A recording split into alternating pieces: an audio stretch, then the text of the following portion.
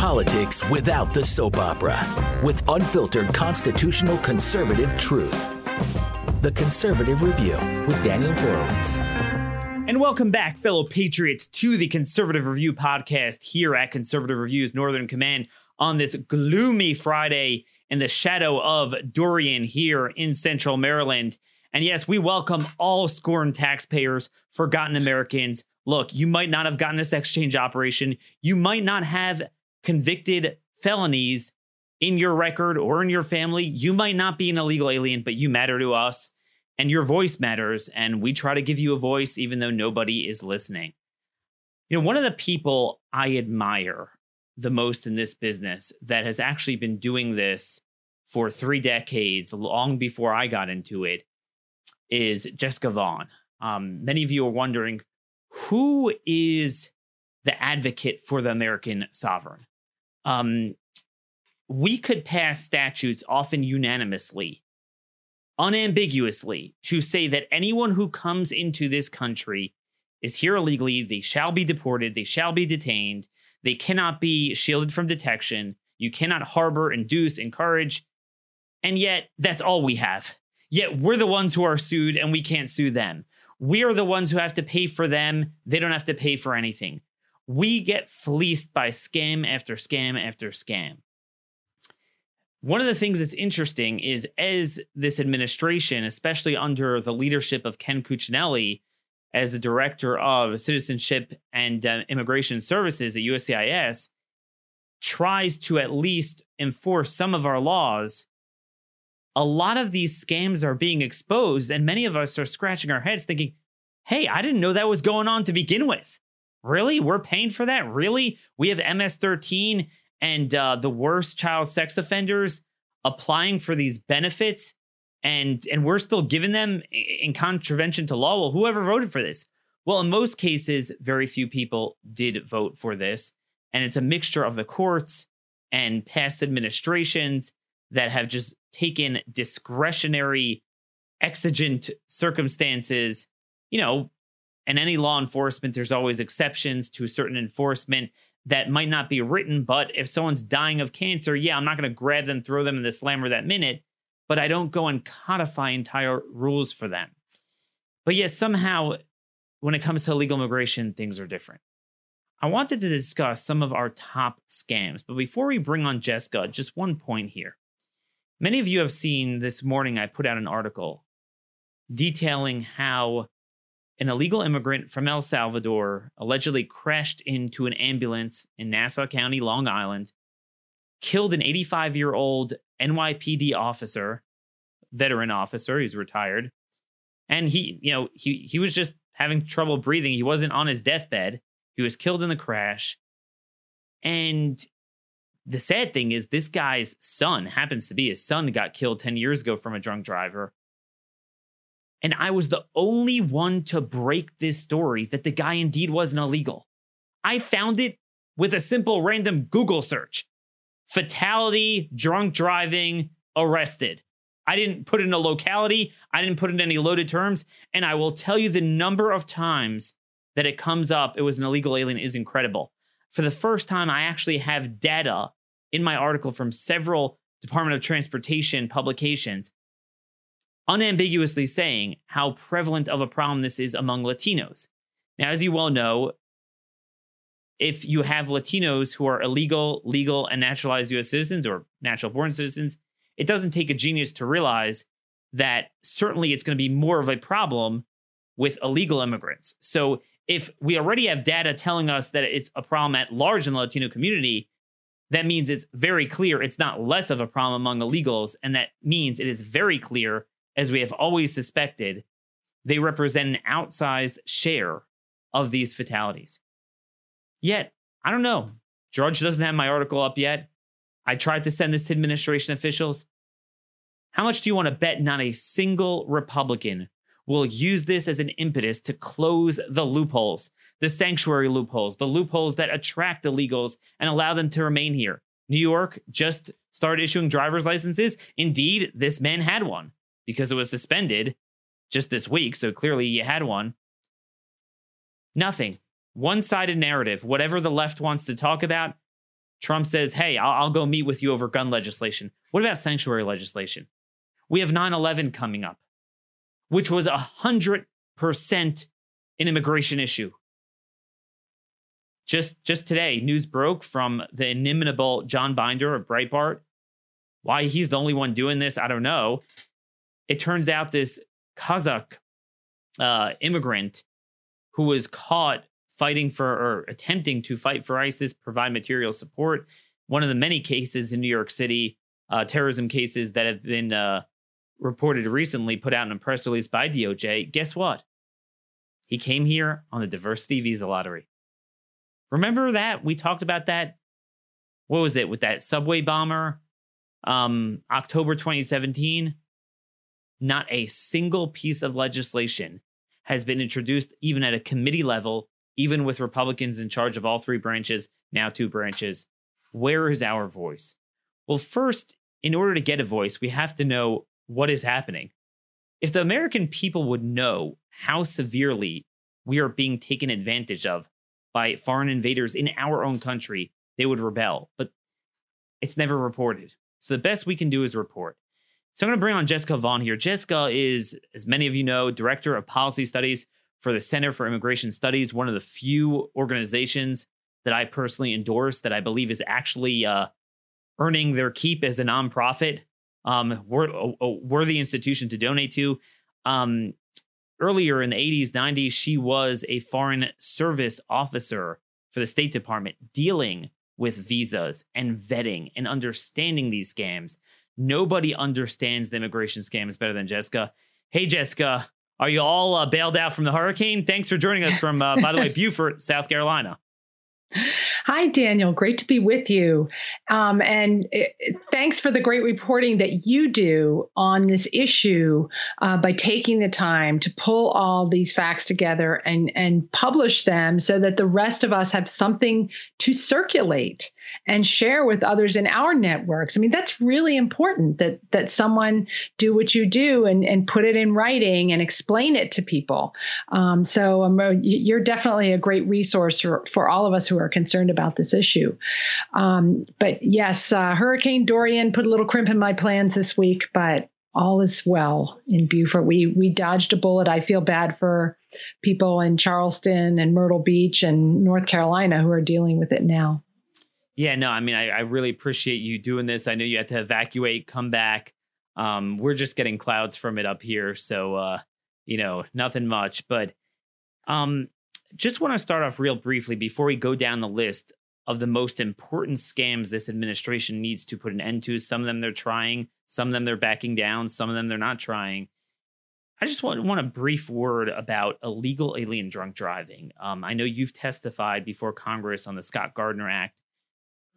How prevalent of this is this a problem that you've seen over the last number of decades? And why is there no impetus for the simple legislation just to mandate that anyone caught, not any illegal alien, God forbid we should enforce all immigration law, but just anyone caught drunk driving, which is a terribly dangerous and habitual crime. Look, you and I are tough law and order people. At the end of the day, even you and I we're not going to lock up someone forever caught drunk driving, one time.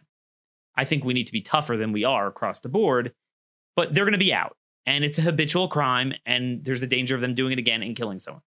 But my gosh, an illegal, they shouldn't be here. That should be the last time. Right. That's it. That's exactly it. These are all preventable crimes. And there is an association between illegal immigrants and drunk driving. And a lot of it has to do with the fact that many of the people who have come here illegally in their home countries did not have experience driving at all. So, and here they are now in our communities, able to get access to a vehicle. That's one problem. They shouldn't be able to. And they're driving whether they have a license or not. They've broken one law already to get here illegally. And so they assume that we don't take many of our laws all that seriously and don't think about the fact of driving without a license, or if they live in a state where licenses are given to illegal aliens, they think that this sanctions their presence, and that that they're not concerned about driving illegally because they know it's illegal, or driving drunk because they know that it's illegal, in the way others in our society have become acclimatized to the problems of drunk driving and impaired driving. So it's partly a cultural thing, partly the fact that they've come from a place where they just don't have experience driving. So they're horrible drivers on top of it. And this is a problem. And I think there are variances from state to state, because there are states like Massachusetts, for example, where I lived for almost 15 years, where they are not very strict about drunk driving. You have to have had multiple incidents of being caught driving drunk before you get a conviction or any kind of consequences for your license. A state like South Carolina, where I live now, takes it much more seriously, imposes stricter penalties up front. And I believe that has an impact on our behavior. So we do see it in some places more than others. And this gets down to broken windows policing. I think you and I are on the same page as far as the importance of that. But then it also has to do with, I think, efforts on behalf of civil liberties advocates and liberal judges and prosecutors to really downplay the fact of someone's immigration status as a factor or something that should at all weigh into these cases. And there's been an absence among groups like Mothers Against Drunk Driving, for example, which you think would be engaged in this issue. And years ago, when Republicans had the House of Representatives and they were trying to pass a bill that would explicitly define drunk driving as something that would make someone deportable, these MAD would not endorse that, and a number of citizens organizations that you would think would weigh in on this wanted no part of it because it was connected to illegal immigration, because it is connected to illegal immigration. And this is one of those things the public is not aware of. Like, most people would go, what do you mean you don't get deported immediately after you're caught drunk driving? But it's not explicitly listed as something that's disqualifying. You can get a green card even if you've been caught once or twice driving drunk. So, in general, we simply, I think that defenders of illegal immigrants have successfully whittled away the things that the original drafters of our immigration laws put in to take care of problems like this that now are not so easy to do. And lest anyone, call us racist and this and that. I mean, this is straight up in the National Highway Traffic Safety Administration report from April 2010. Quote, many in the Latino community have not absorbed the message that drinking and driving is dangerous. I mean, that is from their report. They further report that research has shown that Latino adolescents are at a greater risk of driving after drinking and are nearly twice as likely to ride with drinking drivers than non-Latinos. Another report noted that in 2002, motor vehicle traffic crashes were the leading cause of death for Latinos aged 3 to 8, 11, and then 14 to 34 and 37. And then one final report that I saw, and there's a lot out there, and I'm going to cull through this over time, but found in the year 2009, nearly 1/3 of those killed in alcohol-related crashes in the state of Colorado were Hispanic. Now, again, what they don't give data on, and this is a real problem with a lot of crimes, is how many were illegal aliens. And I would bet my life on it that the pie was definitely tilted more towards them, just because, again, lower socioeconomic status, they live on the wild side, live with criminality. They're going to be more prone than your average, Latino American citizen. So that certainly is a big problem. And there's this other charade that proponents of giving licenses to illegal aliens always say, well, this will, we're going to license them and know who they are. And, they'll be trained and, they'll be able, this will make our roads safer because they have to pass a driving test. that doesn't mean they have to have gone to driver's ed.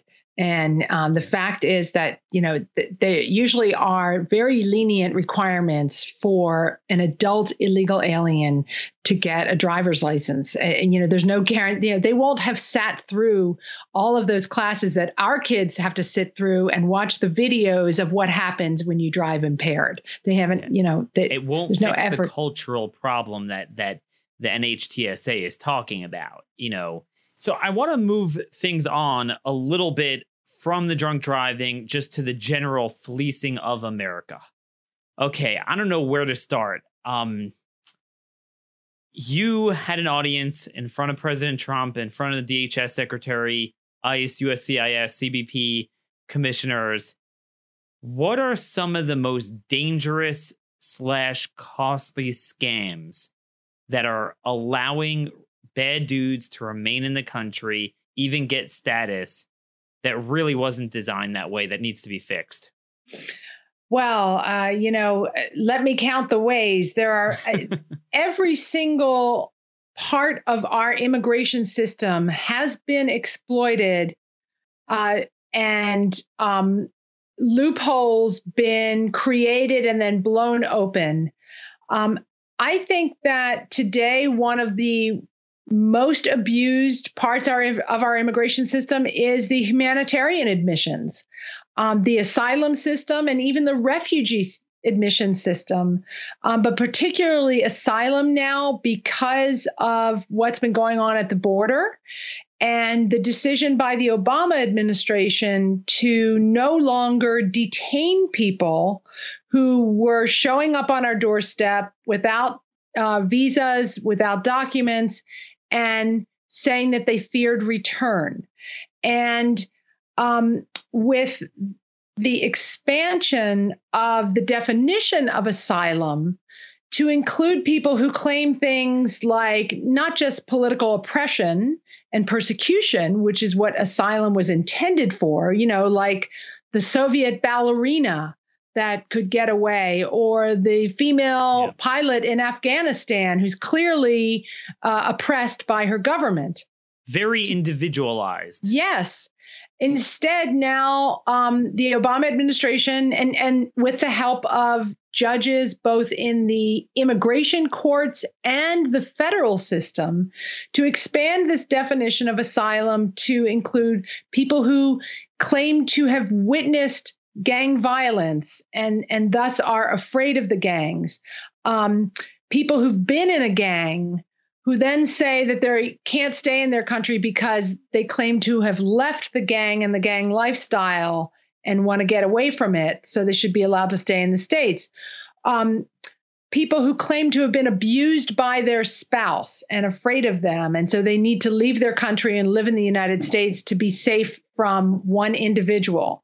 People who were extorted by gangs. All of these have created loopholes for people to claim asylum that have been really been feeding sympathetic judges and to grant these and then establishing case law and precedent for people getting asylum for these things that were never intended to be protected in any way. These were people who would be sent home. We feel sorry for them, but that shouldn't earn someone a green card to witness violence if it even happened, because then there's the other part of it is, how do we prove that? And that has allowed people who wouldn't otherwise qualify to be here and to get exceptions. See, that's the thing, is our immigration system has exceptions for people seeking humanitarian protection, so that even if you have a criminal record, which would be disqualifying otherwise, if you say you fear return, then often you can get an exception for that. Or if you're married to a U.S. citizen, because suddenly that citizen would be harmed if you were to be sent back to your country. Never mind how many American citizens you might harm once we let you stay. But there is this big exception for people married to U.S. citizens. So that's another big one you just mentioned. We had two big cases recently, alleged, haven't been convicted yet. But Billy Chemimer, the insane case that no one wants to talk about, 19 accusations so far, 19 victims, where he is accused of smothering senior citizens to death with nothing but a pillow. He overstayed his visa from Kenya, and then somehow he married, for a seemingly pretty brief period of time, an American citizen, and got himself a green card, and he wasn't deported. And then he had subsequent crimes, DUIs, like we just mentioned, wasn't deported.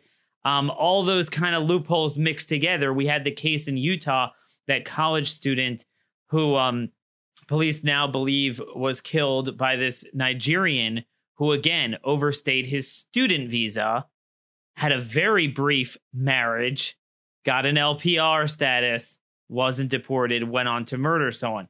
So obviously we got the asylum. We got the, this business that you could be here illegally, married to an American. I want to say this. One thing that's bothering me is, you and I talked about this a lot during the Obama administration. We said, look, these things were meant to be very sparing. It was common sense. It wasn't meant to be categorical amnesties. But what we're seeing now is a step beyond that. Even if you believed in expanding them, our problem was that if you have a president who wants to abuse it, he could abuse it with that discretionary action. But now we have judicial amnesty, where the courts are now taking discretionary humanitarian amnesties, and they're making them mandatory. So I don't know if you just saw yesterday, a federal judge just said, you have to give parole to those bogus asylees, even if you believe in that. That's the law says shall be detained if they're an expedited removal, which they should be. And then if you want to, you could parole them in certain circumstances. Why can't the Trump administration say, okay, but we don't want to? Exactly. But this is another big problem in our system, is this tool of parole, which is exclusively reserved for the executive branch to use at its discretion within certain parameters that were set by Congress. In other words, there has to be either a significant humanitarian reason to do it, or there has to be what's called a significant public interest, which usually is defined as like someone who's going to help law enforcement solve a crime by being a witness, or there's a real foreign policy interest of some kind that we should let someone into our country. Maybe somebody who's a dissident who's being persecuted, in China or somewhere like that. But to make it a category in which, just to fit cases where someone wants someone to be excused from our immigration rules is nonsense. And it has been blown open to huge proportions. For example, in the case of refugees from Vietnam after the Vietnam War, in which hundreds of thousands of people were allowed in under a loophole like this, Cubans, in very large numbers, all kinds of instances that we can think of. Now people are, every time there's a natural disaster strikes somewhere in the world, there's somebody saying, oh my gosh, we have to suspend our immigration laws so that, we can let them here. The Bahamas. Exactly. The two senators, Rick Scott and Marco Rubio, are now talking about not only do we're paying a tremendous amount with our Coast Guard, and, to a certain extent, we're okay doing that, but it's a protectorate of Great Britain. Why is it always us? Like, everything has to be us. But you bring up an interesting point. Immigration seems to be different than everything else. So, let me preface it by saying this. There's the famous story of, someone driving very quickly on the highway, the road, to bring their wife who's about to deliver a baby to the hospital. So, hey, do you tell the cop, oh, my wife's giving birth?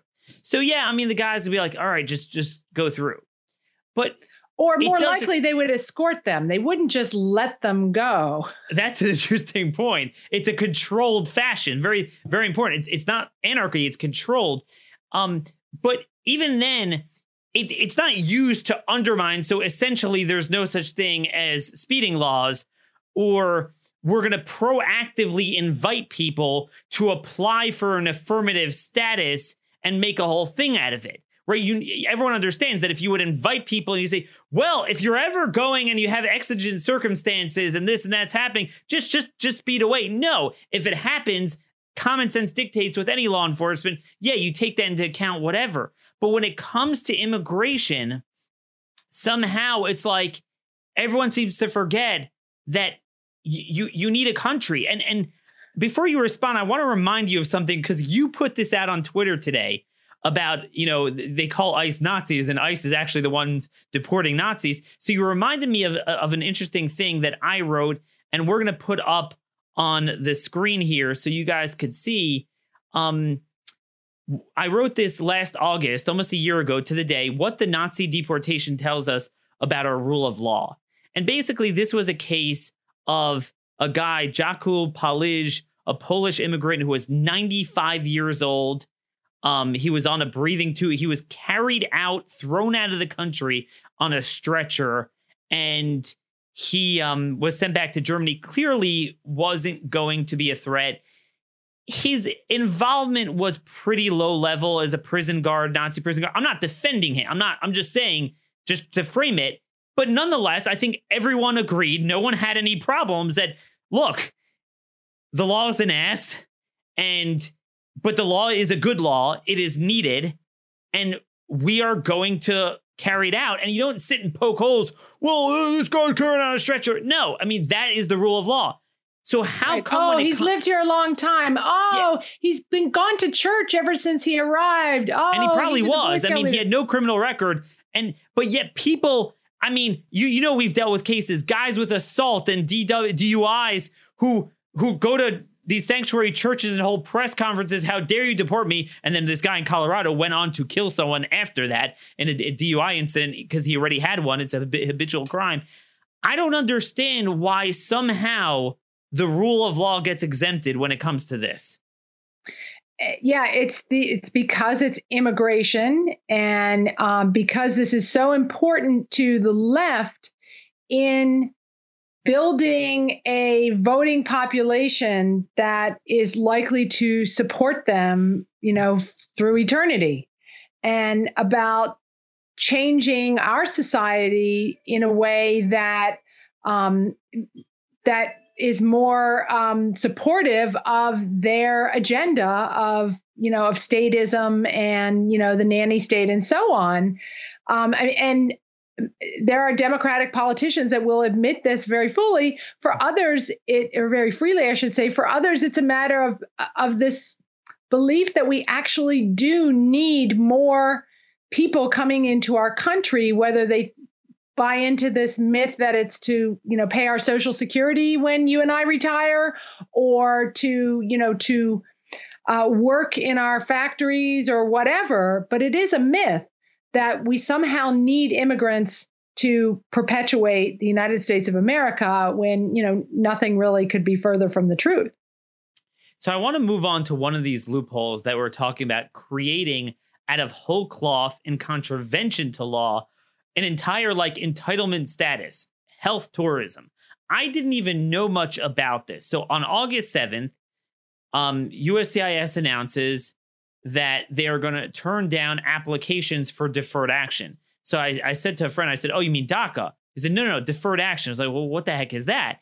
And then I didn't realize that there's this whole business where they say, hey, a guy is dying. He's a cancer patient. He has health issues. You can't deport him. Now, again, like anything else, American criminals, if the guy is keeling over while we serve a warrant, well, yeah, I mean, you work around that, and we understand that, but you don't create a whole classification. Here, evidently, past administrations did. You had hundreds, if not thousands, apply. And then prospectively, they came here for the purpose of getting a health care. It's not like, oh, they were here and got cancer.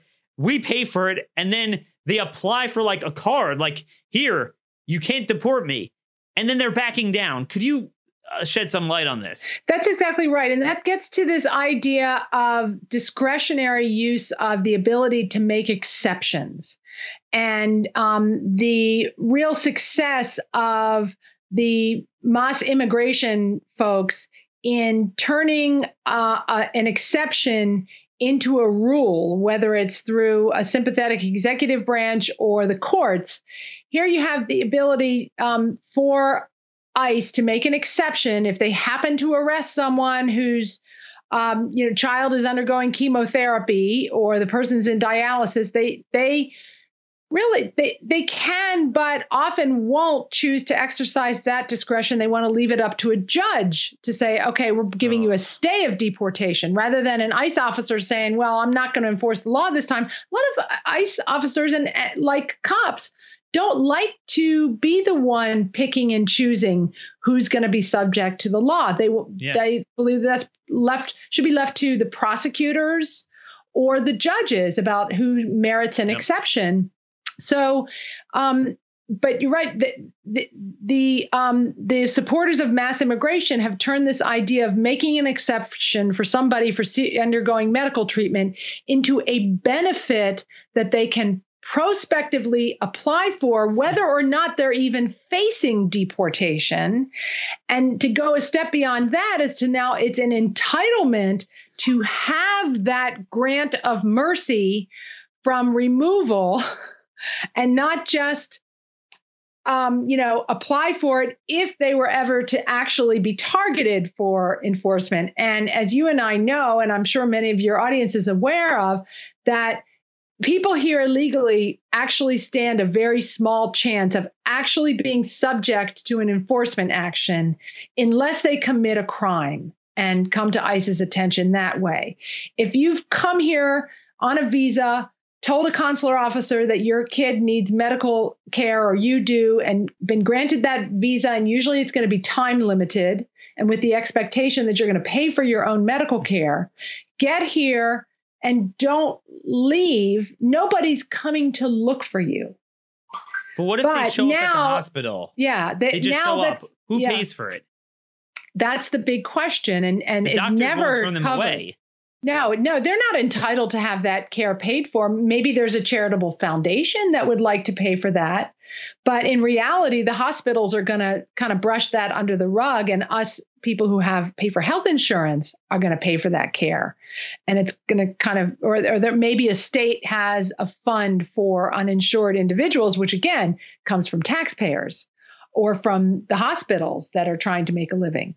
So it's all, all these exceptions are made. And then again, once you try to deport someone, a few years back, ICE tried to deport somebody who was on dialysis at the request of the hospital because they could no longer continue to underwrite dialysis for this individual, made all these arrangements for a special charter flight and for the person's family back in their home country to take care of them when they were deported. And they were even willing to pay for the equipment to be sent down there because that would be cheaper than keeping that person in a U.S. hospital. Well, some legal action group like the ACLU found a relative of the guy here in this country to file a lawsuit against the state of Florida. And no one's ever tried since then to deport someone who's undergoing care like that because. And by the way, it just to be clear, we are not more virtuous than our forefathers were. We are less virtuous.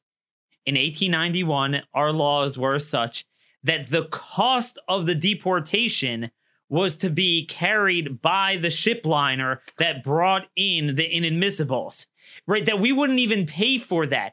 When you had cases where when World War I broke out towards the end of the Great Wave, you had inadmissibles. By the way, the court case I'm thinking of, Kaplan v. Todd, was for being feeble-minded. So just, for all the talk that we were so open back then, that was a category we had. They allowed the girl to be housed in a place, during the war, and the Hebrew Immigrant Aid Society had to pay for all of it. Nothing could be incurred by the American people. And again, it's not cruel. The idea is it's not your money to give away. I can't go into your house in Beaufort, South Carolina and offer that to other people. You could do it. But the resources of the United States are for the people, the citizens of the United States. That's the problem. That is not compassion. And then again, I want to move on to the security problems, talk a little bit about the fiscal cost. I didn't realize how bad this was. The same way you have the fake asylum at the border, which most people are familiar with by now. what I'm finding you have on the interior when we want to deport people. So I have all these cases of MS-13 macheting someone to death, endless child sex crimes, which I'm not sure what's more ubiquitous, that or the drunk driving. It's a close call. And then I try to inquire about them. And one after another, the ICE guy says, Daniel, give me a call. So I give him a call. I can't really say this, but the guy is applying for a U visa. So I can't even talk about what's going on. I'm saying, so U visa is a victim of crime. I said, what the hell? The guy's being arrested for child sex offenses, or one of them was the MS-13 cell, the Futon cell clique in LA that butchered 7 people to death.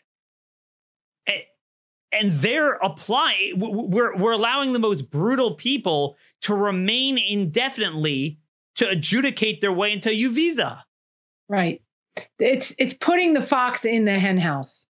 Quite literally. The U visa was intended to give temporary status leading to a green card, possibly, for someone that was willing to, who had been the victim of a crime and was willing to assist law enforcement in putting that person behind bars because of that crime.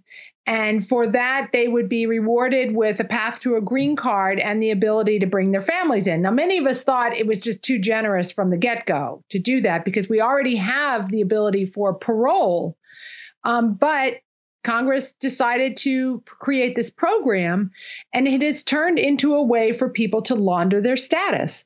If they get arrested by ICE, suddenly they want to talk about how they were mugged 7 years ago and should have a U visa. Or, they'll try to shop around to various law enforcement agencies to find one that's willing to sign off on the certificate to say that, yes, they were a crime victim and that they are being helpful. And under the Obama administration, they actually sent teams of people out to talk to state and local law enforcement agencies to teach them about the U visa and how it can be used and what kind of crime it has to be and what they have to do. And some states have passed state laws to encourage local law enforcement agencies to approve these things just without question as to whether there is any prosecution even going to take place, to just sign off on it, to the point where we now have 50,000 people every year applying for U visas. And with state requirements as to how quickly these have to be processed. Only now is the federal government, the Trump administration, pushing back and saying, look, you don't have to sign these things.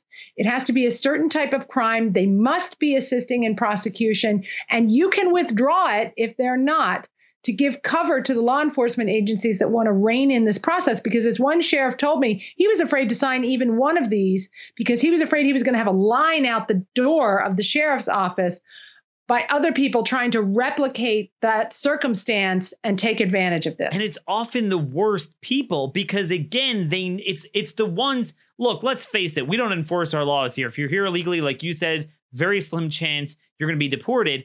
It's usually if you have a criminal record. So those are the ones that are most motivated to launder their status. Right. And am I missing something here? I didn't know this until a couple months when I started really inquiring about a lot of the criminal history of the people I catch.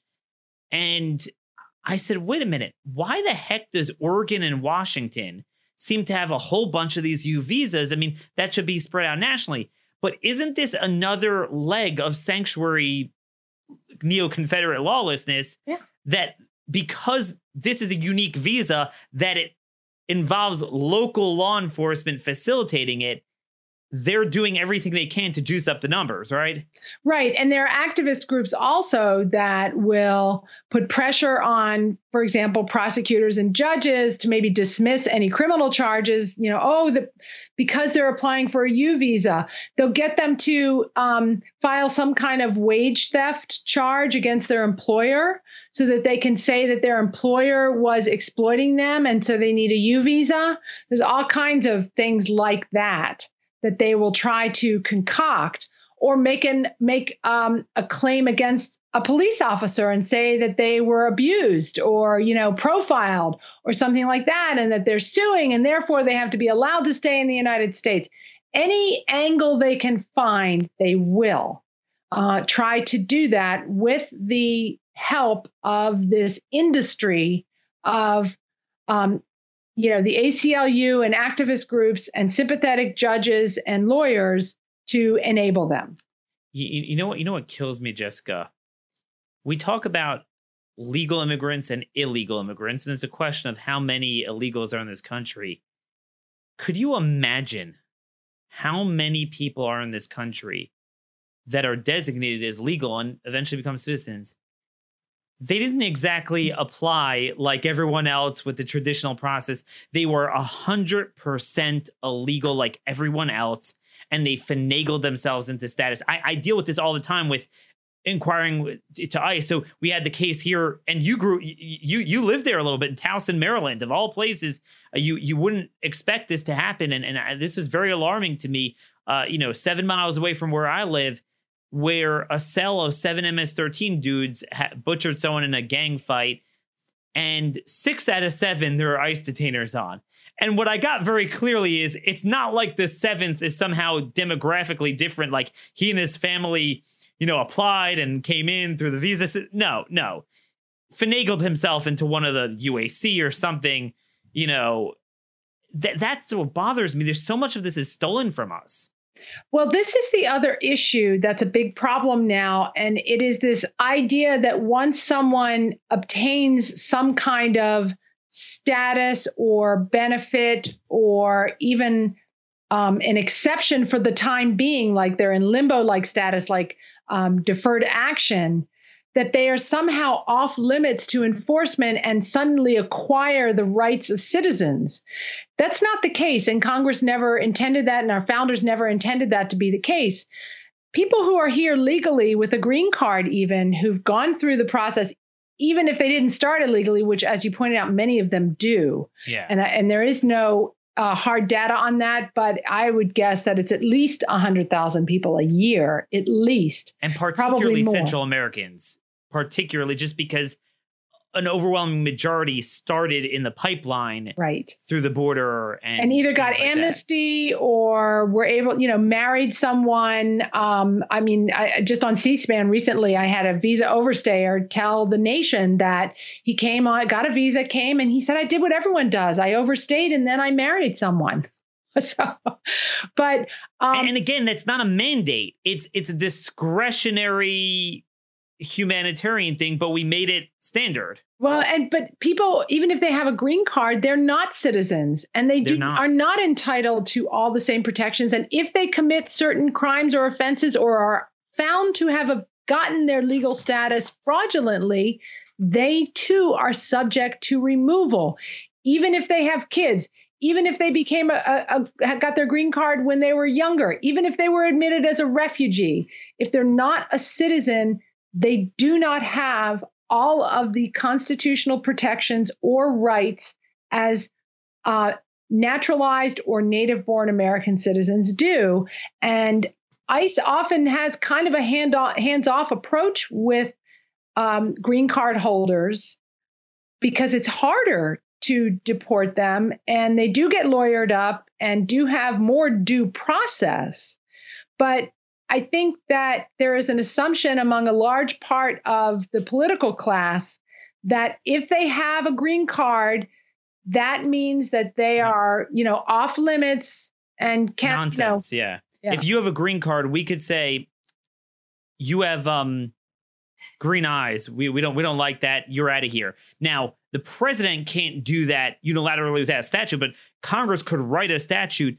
I mean, it's just so sad in 100 years to see what's happened to our case law. U.S. v. Ginsburg, and an alien who seeks political rights as a member of this nation can rightfully obtain them only upon the terms and conditions specified by Congress. Courts are without authority to sanction changes or modifications. Their duty is rigidly to enforce the legislative will. But this is the problem. It's like a piñata that there's only one side could punch at it all at once. And we have to just sit there. And this is why, to me, this is so systemically broken, like a pincushion with 1,000 holes in it. I don't think there's any legislation you could write. We could debate a couple of issues. Maybe the statute could be written better, but fundamentally, we need a force multiplier. I'm curious your thoughts. My best idea, I think, is that if you had one piece of legislation to pass, well, there's a million loopholes. So what do? To me, I think it's to give American citizens in some capacity, certainly victims of crime, but others, a private cause of action to sue the other way. You have to detain them. What about this law? What about public charge? What about health concerns? What about all the 1182 inadmissibles? I mean, that's the problem. It's a one-sided thing. I agree. To give American citizens a private right of action to demand that their laws be enforced. And some states do have this in the form of taxpayer rights, but it's very difficult to construct a lawsuit that, says that, our taxes are not being used wisely. It doesn't always work with taxes. It should be based on our rights as citizens to expect that the laws that are enacted through our democratic process will be faithfully executed and faithfully enforced. And we do Congress needs to create more standing for citizens to insist that the laws be enforced and followed. And perhaps even for those sworn law enforcement officers who take an oath to enforce them, to be able to take some action. It's been tried before, and it ends up being handled as a labor dispute. And I think that's a problem as well. So that's an interesting point. Obama told ICE officials to violate the law. They couldn't get standing, but illegal aliens could get whatever standing they want. And while they get the standing, they could remain in the country indefinitely and then have more anchor babies. So then, and the stuff I have seen, in this rash of Montgomery County, Maryland, child sex assaults, 7 in 1 month that Kevin Lewis of the local ABC affiliate caught. And believe me, there's a lot more than that.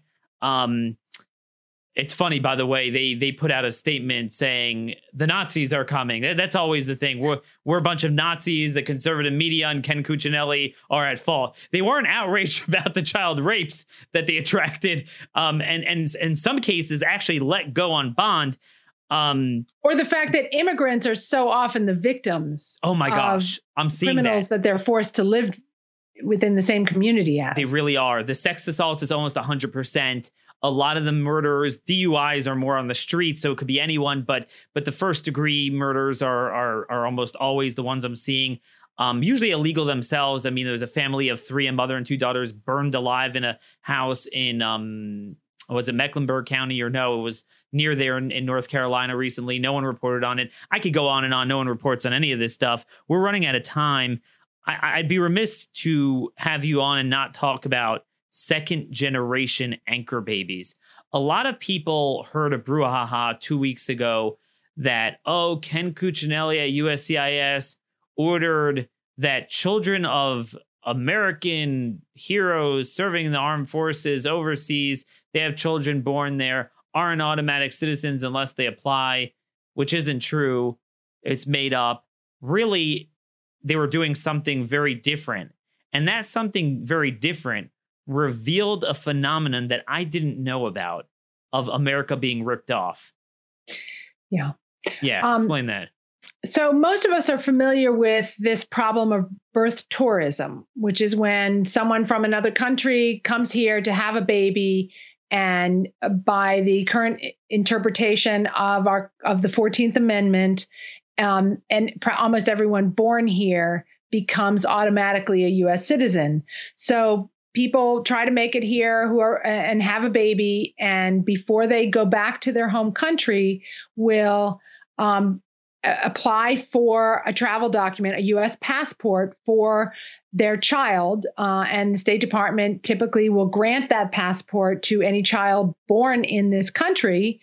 And so they go back to their home country, and they've given their foreign address as the mother's address, and the child grows up, and under our naturalization rules, someone born to a U.S. citizen is entitled to have U.S. citizenship also, but only if they have resided and if their parent has resided in the United States for a meaningful amount of time.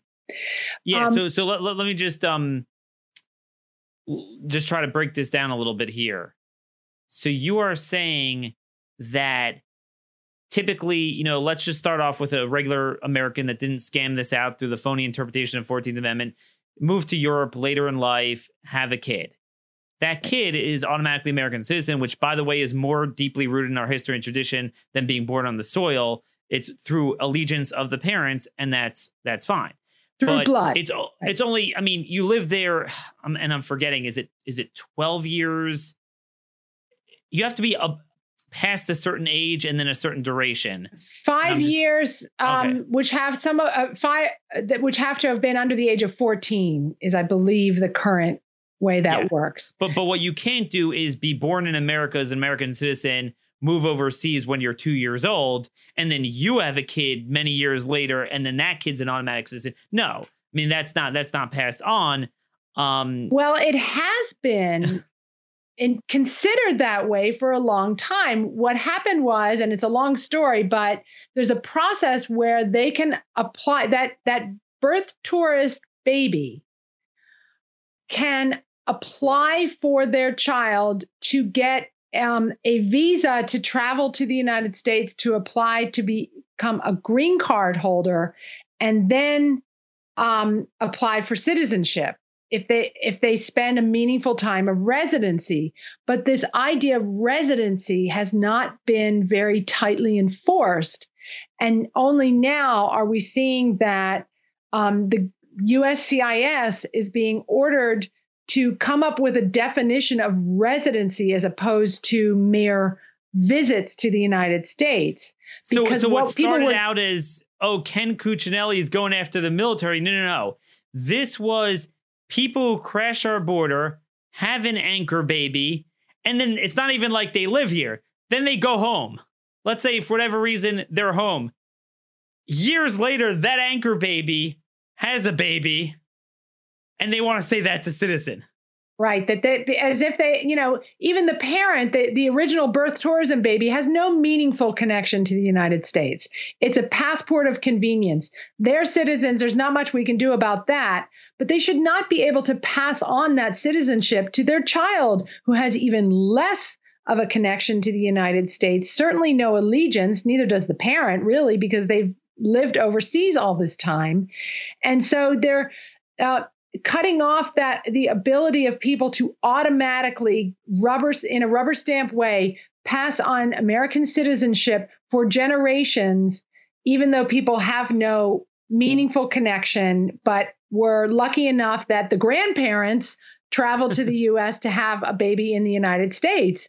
It's crazy to allow that. It's suicidal in terms of our sovereignty.